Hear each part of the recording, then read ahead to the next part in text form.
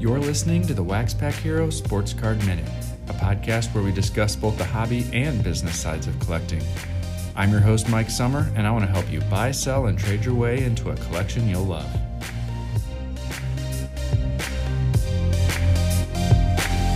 Hello, everybody, and welcome back to the show. You know, there's a lot of stuff going on right now, and when things get a little bit stressful, cards for me is one of those things that helps lighten the mood. And so today I wanted to just take a few minutes and talk about kind of a lighthearted subject. It's a little bit of a twist on collecting, or maybe a focus on collecting that's a little more unique and just makes me chuckle a little bit. And so today I'm going to dig into the comics on the back of some vintage cards and some of the humor that they bring me as I discovered these a couple years ago. And so that is one of the things that we're going to talk about here in a couple minutes.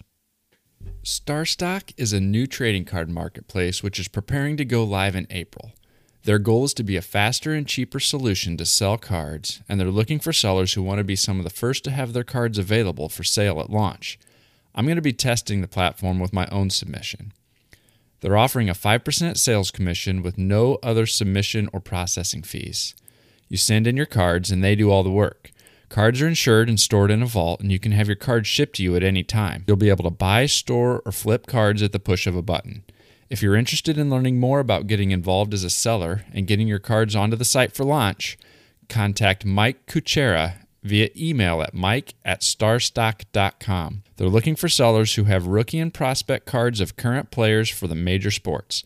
For more details, contact Mike Kuchera at mike@starstock.com or go to www.starstock.com. When most collectors discuss what makes sports cards collectible, the featured player is the most common topic of conversation.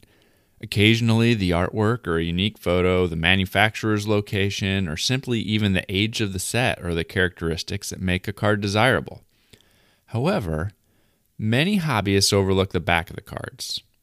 There's a few like Sports Card Backs who really focuses in on those, but many people don't even give the backs of a cards a second thought. Well, Topps created single-panel cartoons on several sets throughout their history, and some of those cartoons are pretty darn entertaining. One of my friends pointed out a thread by the fine folks at net54baseball.com that discussed the topic, and I thought it seemed like a great idea. And so I asked the Wax Pack Hero community for their input, and people shared several of their favorites, which were some of the ones that were also found in the Net54 thread. I picked out several of them that stood out to me, and I grouped them by theme. I realized that I'm talking about kind of a visual item here on a audio podcast, but I'll go ahead and give you the set and the card numbers so that you can look them up yourself. ComC.com is one of the places that I'd recommend taking a look because you can see the front and the back of the card and zoom in and get a nice close look of the backs of some of these. So check out the cards that I'm about to tell you about on ComC. The first idea is, I'm going to call it Now That's Just Funny, and that's the 1963 Topps Jim O'Toole card, number 70. The cartoon on Jim's card reminds me of some of those hidden, maybe adult-themed drawings on some of the Disney movie covers throughout the 90s. Apparently, when you take a look at this cartoon, you can see that Jim's life at home was pretty exciting. The next bundle of cards I'm going to title, He Almost Died. That's hilarious. There's a couple cartoons that seem to make light of some pretty serious situations. You know, like in 1962, the 1962 Topps Don Zimmer card, number 478, points out that he was hit in the head by a pitch during a minor league game in 1953. But what it doesn't tell us is that this incident was a significant factor in Major League Baseball eventually adopting batting helmets for all players. The 1970 set took an even more irreverent view of some injured players. We learned that a head injury sidelined Paul Shaw for almost a full season. Apparently, fractured skulls are hilarious. Steve Huntz was shown chasing a season that got away, and poor Billy Harris couldn't catch a break, or maybe he caught too many based on the cartoon on the back of his card. We also got to learn a little bit about some of these players' life outside sports. You know, the interesting fact found on many of these cards told us the player's hobby. Others pointed out that the work they did in the offseason was different since some of the baseball salaries weren't all that great at the time. But according to his 1970 Topps card, Pedro Borbon, I'm not exactly sure how to pronounce it, I'm sure somebody out there will correct me, had an interesting hobby that definitely wouldn't fly in today's world. PETA would be all over this. He was into cockfighting. According to fellow blogger Bob Andrews, the cartoon on the back of the 1959 Topps Don Rudolph number 179 only told part of the story. Yes, Don's wife was a professional dancer in Baltimore, but what the card didn't tell us is that his wife was Patty Wagon, a well-known performer of the adult variety. Next up, there were some second careers and some more hobbies that stood out to me. The 1973 Joe Morgan number 230 informed us that Morgan loves to play pool, and it turns out that Gary Wagner was a school teacher in the off-season according to his 1970 Topps card. And move over Deion Sanders and Bo Jackson because Steve Hamilton's 1970 Topps card number 349 tells us that before playing for the Yankees, Steve played for the Minneapolis Lakers. The next group I'm going to talk about, will call wow. Times were different then. If the 1979 Topps football Jim Langer number 425 and the 1973 Topps Louis Tiant cards taught us anything, it's that the glorification of bad habits was also no big deal. Kids everywhere learned that Jim loved to drink beer and Louis loved to smoke cigars. Smoking and drinking for everyone.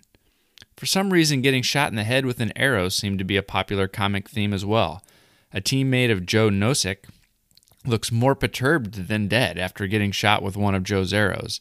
And in 1963, using an apple on the head of a terrified child was apparently the best way to depict Earl Wilson's dedication to improving his control on card number 76. Children everywhere, I'm sure, were just rolling with laughter. Not every card attempted to be humorous, though. Some covered more serious topics. Dave Hoskins' card in 1954 reminds us that even though Jackie Robinson broke the MLB color barrier in 1947, significant opposition to integrated baseball remained in 1952 at all levels. The cartoon highlights the fact that he received 2 death threats when preparing to pitch for the Dallas Eagles in a road game against Shreveport. Hoskins was the first black player in the Texas League. And finally, some cards just shared some pretty cool baseball history. The 1970 Topps Chris Zachary card taught us that he faced a trio of big hitters in his major league debut. Can you imagine facing Willie Mays, McCovey, and Cepeda as your first 3 opponents? I really enjoyed both going through my own vintage collection and reading some of the other suggestions on Net54 and on Twitter. These comics are just one of the many aspects of sports card history that help solidify their place in the story of America's pastime. So I'd encourage you to dig out some of your own vintage cards to look and see if you've got any cartoons of note. And for that matter, I should probably take a look at the 2019 Heritage release to see if Topps included any funny cartoons on the back of those since they're reliving 1970. These are pretty cheap and affordable cards, but I don't know, to me it makes one of the more unique aspects of a special collection or a special focus is you could build a whole mini collection just on some of these interesting card backs. So take a look at what you've got and let me know what some of your favorites are. You can reach out on Twitter at TheMikeSummer. You can send me an email at waxpackhero@gmail.com. I'd love to hear what you think about these cards if you'd ever even taken a look at them before. If you've got another special focus of your collection, that'd be a great thing to call into the Hobby Hotline about on Saturday mornings. It's a special show that I, as well as some of the other podcast co-hosts, all do on Saturday mornings. You can follow on Twitter at Hobby Hotline, and you can find out when and where to view it. Pretty much anywhere on Twitter, on Facebook, directly on YouTube. But I'd love for you to check it out. We're having a lot of fun putting it together for you. Well, that's all I have for you today. I hope you enjoyed learning a little bit more about some of the cartoons on the backs of Topps cards of the past. I hope things are going well for you. I hope you're staying safe out there, and I will catch you next time.